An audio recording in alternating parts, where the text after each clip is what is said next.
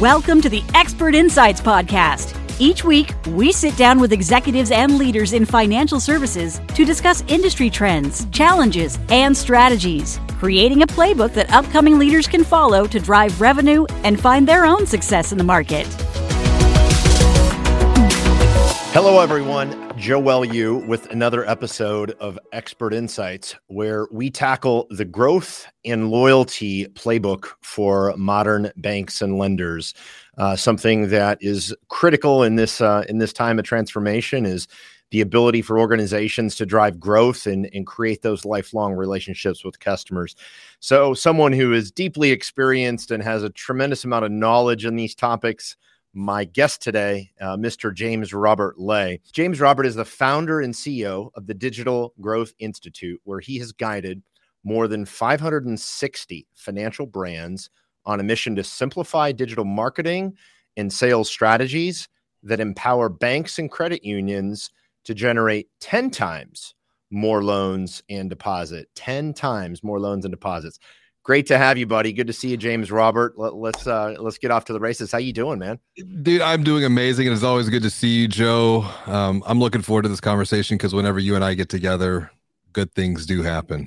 Today, we're going to talk about innovation, as we always do, but specifically why it doesn't happen, at least at the pace it banks want it to, lenders want it to. Innovation and digital transformation has been a key focus for institutions, but what are the key challenges to making progress that you're seeing? You know, there's really three challenges that we're seeing, these reoccurring patterns that typically bubble up to the surface. Number one, no clear focus on what to innovate around. And oftentimes, so focus. Yeah, focus. And innovative decisions are typically being made blind. They're not being guided by data to make decisions with confidence. And so what happens is we kind of just dabble. We do a little bit over here. We do a little bit over here. And then we tend to get frustrated, which is the second challenge, is there's not cultural support or buy-in for what I would call long-term innovation because there's a fear of failure. It's also uncomfortable, right? I mean, and I think that's the key that you're touching on. Big change is uncomfortable. And if we're going to change, if we're going to transform, we need to create space and time to do just that. And that's where the third challenge is we don't have time to innovate. And we're so stuck doing whatever it is that we're doing, the future becomes the predictable past, and we just keep repeating the same thing over and over and over again. So I look at our product organization. I have the kind of the privilege of being at a tech company, but also getting a chance to work alongside a lot of the great institutions and organizations that we partner with. And I know that when I look at our different parts of our platform and our product teams, the teams and departments that are really comfortable being uncomfortable, meaning they'll lean into the change, and it feels really strange, and it feels really like some of those conversations, those feedback loops, the start, restart, iterate, it's just not comfortable. And so right. As I look at that in the organizations that we work with, how much do you think that plays into it from you got leaders and then people at different levels that it's just easier to kind of be more comfortable where you're not mixing things up? Do you think that's relevant? I do. And it's what I write and speak about. I call it the cave of complacency. Yeah. In the cave of complacency, it's almost a siren call to say, hey, come into the cave. It's safe. It's warm. But it's actually not. It's probably one of the most dangerous places to be, particularly in the world that we're been navigating through. And I think we'll see more changes at an exponential and also at a macro rate. So for me, and for those that I coach, teach, and advise, I'm really encouraging them, And it sounds kind of cliche, but to get comfortable feeling uncomfortable. And the good news is you can train this type of behavior. AQ, adaptability quotient, is something that you can benchmark and measure against, just like you can EQ, just like you can IQ. And in fact, I look at things from a formulaic approach. EQ, so emotional intelligence, plus AQ, the ability to adapt, is greater than just IQ alone. You always have a great way to put these things into frameworks, and it's always interesting to hear how you think about these things. Do you think it's innovate or die for most financial brands? At the end of the day, I would say innovation. If you're not innovating, and maybe we can also segue in transformation. If you're not innovating, if you're not transforming, what does that mean? You're staying the same. And if you're staying the same, what? You're not continuously growing. And therefore, if you're not growing, what are you doing? Or maybe I should say innovate or slowly die, right? I would say it's a slow death, because I do believe that we can learn from the ancient Stoics here. Memento mori. Remember your death. And I think if we remember this, do we have the potential to be around 5 years from now, 10 years from now, based upon everything that's going on? If we memento mori, if we remember our death, we can almost use that as inspiration to continue to evolve, to innovate, to transform, and to ultimately grow. But that inspiration can't just be self-serving. I think if we put people and our account holders as the memento mori piece of this, we will be able to grow at an exponential rate, because we are truly not just transforming ourselves, but we're transform the lives of people in the communities that our financial brand serves. I want to shift gears into to what I believe is the crux of a lot of lack of innovation. And I want your thoughts on this.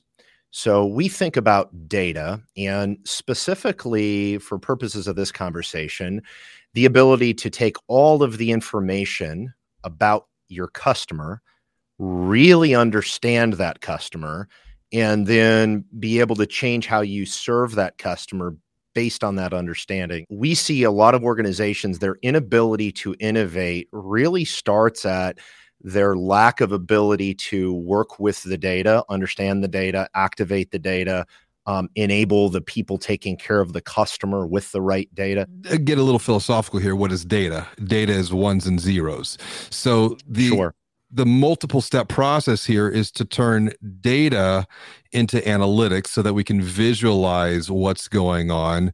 We can then turn those analytics into insights. Those insights then turn them into action. And if I think about the data that we as financial brands really have at our fingertips, it truly is a transformative opportunity, because we probably know more about the lives, the habits, and the behaviors of our account holders than they might even know about themselves. And we can use that data for good to make recommendations, to provide guidance, to provide advice, to help them get from where they're at in the present moment to an even bigger, better, brighter future going forward. But I think we have to roll this back a little bit, and like where do we begin? Because that data can feel so overwhelming. And I think that's one of the reasons, once again, the challenge of innovation, it's the focus or lack of focus. We need to focus in on the few things that will create the greatest value going forward. Would you agree that the approach you take and your methodology about understanding and working with data matters? And I'll give you an example. Sort of, if you look at old school customer member engagement, which is, I have a list of customers, they're in these cohorts, I fire out offers at them or advertisements, right? That's sort of old school. New school, in what we consider the future, is I am really looking to understand each and every human, right? Like understanding that these are not account holders. They're individual humans, families, businesses, and they each have a different financial milestones that are impactful to them. I approach really innovating on products and how we serve those customers with a human first mentality, meaning I seek to understand and then really engage and act.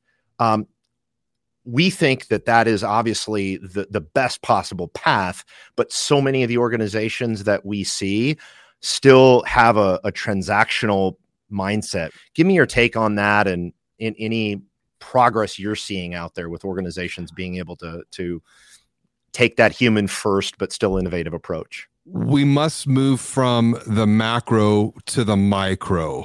I really believe in the years to come, the micro is going to beat the macro. It is going to be this more one-to-one connection.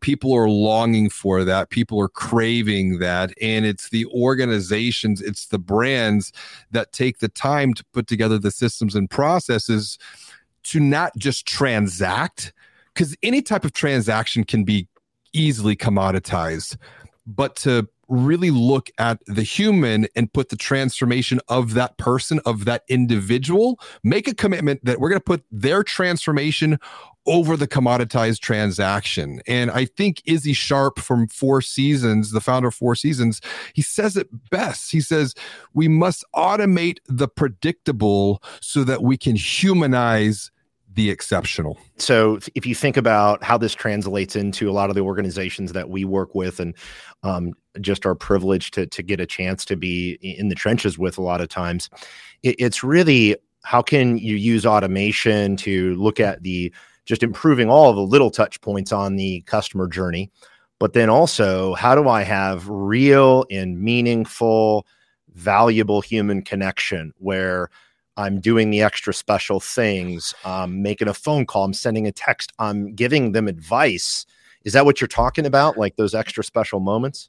Absolutely. It's the micro, those small little things can make a tremendous and even an exponential difference in the relationship that we have with people. And what this means is, once again, you talked about mindset of transaction and transforming that mindset to really be transformational from the lens of elevating people, elevating the account holder. It's about taking a proactive stance in their life. And I want to give a real example here. Financial brand, community bank, struggling with online conversions. They said, hey, what's the problem? Your abandoned applications, right? You've got 95% of people abandoning your applications. What if you had a person call those abandoned applications? What if you had an automated email being sent out? What would happen? What if you did both? What if you had? What if you did both? And I think that's the point here. You start with start with the automation. That's very easy. You can roll that out in 90 days. Start that automated. Every person that abandons an application, we're going to send them an automated email. True story. 15 to 25% additional conversion by just adding one automated email. And it's basically something very friendly. Hey, we saw you started. We know life gets busy. What can we do to help you continue? Click here to continue the process. And 15 to 25% additional conversions because of that. Now, add the human element into this to where you're also adding outbound calls, and you're going to probably add another 10 to 15%. And so that's what I'm talking about. It's these small additional touch points that have been strategically thought out. They're applied, and then we come back, we review what we've done so that we can optimize and make whatever that experience is that much better. We don't get stuck in the cave of complacency. So for those of our audience that are listening, that are thinking, okay, this is great. I love kind of the theory and how you guys think about it, but where in the hell do I get started to actually make progress in my organization? Start small. Don't try to boil the ocean. back to your point, progress is definitely greater than perfection. And the way that we can measure that is by looking behind at what we've done. And we need a window, we need a horizon line for that. So I like a 90-day view, a 90-day lens. We review what we've done over the previous 90 days, and we're looking for quick wins that help to build the courage and confidence of others on our teams. Because when we build the courage and confidence of others, that allows for more commitment and buy-in. So let's get really practical here. We need a framework that can guide our thinking. And what we use and what we teach is the banker strategy circle. Build an audience, attract leads, nurture leads, convert leads, expand the relationships, repeat the process with ratings, reviews, and referrals. Those 6 specific steps can be applied to different product lines. Once again, start small. Pick one of those elements. Maybe it's the nurturing piece. Maybe it's the expansion piece. Pick one element of the banker strategy circle for one product line. Focus on that over a 90-day period of what you're looking to innovate, what you're looking to improve, what you're looking to optimize. And then at the end of that 90-day period, review the progress. What have you done? What worked well? What could be even better? Rinse and repeat. Yeah, for us, I mean, we've really worked with our sales team and really rethinking about how we initially partner and say, wait a second, let's not start with all of these things. Let's focus on 1 or 2 customer journeys and improve it. And then let us earn that value, create that value. And so we've really taken that approach as well. So I really love that mentality. If you think about the execution, how important is it to really have an honest discussion with yourself and with your organization if you're a leader on right people in the right seats? Well, execution's everything, right? Yeah. And the way that we look at this in Digital Growthtopia, there's acronyms because it's the only way that I can remember stuff. So for anything, we must act for growth. And what I mean by that is awareness plus commitment equals transformation. Mm-hmm. Otherwise, you can have all the awareness in the world, but if you don't have the courage to commit, you're not going to go anywhere. And that really comes down to having the right people in the right seats, because otherwise the bus is just going to stay there. It's not going to go forward. Or on the opposite end of the spectrum, you can commit to something, but if you don't have the proper awareness, you might be going down the wrong path and end up frustrated or even worse, stuck back in the cave of complacency. So it's a matter of awareness, which really comes from continuous learning, thinking about what you've learned, and then commitment, applying what you've learned through doing, and then creating that space and time to review what you've done to then just repeat that process all over.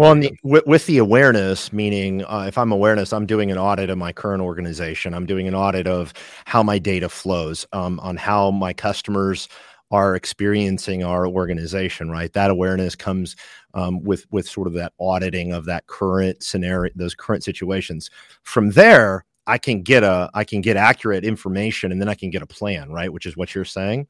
Yes. And then, as you mentioned, the commitment. And one of my favorite questions is, hey, if I'm partnering with an exec and we've gotten to have good rapport, my board always asks me this, like, hey, are you interested or are you committed?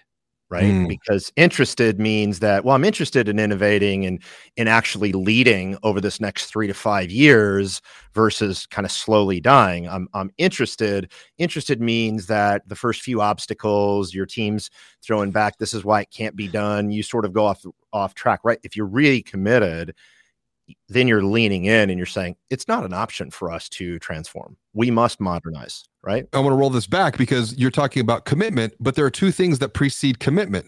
First and foremost is clarity, and clarity comes through learning. It comes through the diagnostic work that you're talking about. It comes from that awareness piece. And then clarity then can transcend to courage. And what does courage come through? It comes from developing that plan, developing that strategy. This is where we're going to go. And then from there, we have the clarity, we have the courage. That's where the commitment then comes in. And once we commit and we apply that, we get those quick wins. What happens next? Confidence. We build our confidence to continue down that journey together. And that last part, that's super important as well, is when you start getting positive outcomes, and we call it winning, right? To where if we feel the organization feels like they're winning, the teams that are working on it, that is just so exciting. And winning just feeds a great culture. And if you can feel like you're getting short-term wins, even those, as you know, like the innovation, this isn't like a one-time project that you're going to do a digital transformation project and then you're good for the next 10 or 20 years. That's maybe how things worked 30 years ago, to where you could upgrade to new systems. It's like constant and never-ending iteration improvement that is driving just continuous innovation across the entire industry. And I don't see it stopping, and I see just the stakes getting higher and higher to where if you're not doing these things. So any sort of last thoughts, James Robert, on advice to organizations that really want to still drive impact and win this year? You mentioned starting small, committing, getting clarity around, hey, what do we really have going on here with our data, with the customer journeys and those types of things? It's so easy to think digital transformation, but we forget the people internally who have to apply this thinking. And so transformation starts with the self, then moves to the team, then to the organization, and ultimately from that into the lives of the people that we're serving in the community. So the two questions that we can always ask ourselves, our team, our org, number one, how do you want to grow? What are your goals? What are the roadblocks that stand in the way of those goals? And then what are the opportunities that are available to overcome those roadblocks to move towards those goals? And it's a question that we can ask ourselves every 90 days because the world is changing at an exponential pace. COVID showed us that. It's not going to change. I think that cadence is kind of the quote unquote new normal. At the end of that 90-day period, we can come back and we reflect on the question, what went well? What were our wins over the last 90 days? What are we excited about right now in the present moment? What did we learn through this experience? And then what are we looking forward to doing going forward, which then translates into the question, how do you want to grow next? James Robert, thank you so much, my good friend, for joining me again today. Always love getting your perspective. Man, congrats on all the great work you're doing out there too. I hear so many amazing things about the work you do for some of the organizations that we keep in touch with, some of the banks and lenders and the credit unions out there. So keep up the amazing work. For all the listeners out there, thanks for tuning in. We will catch you next time on another episode of Expert Insights.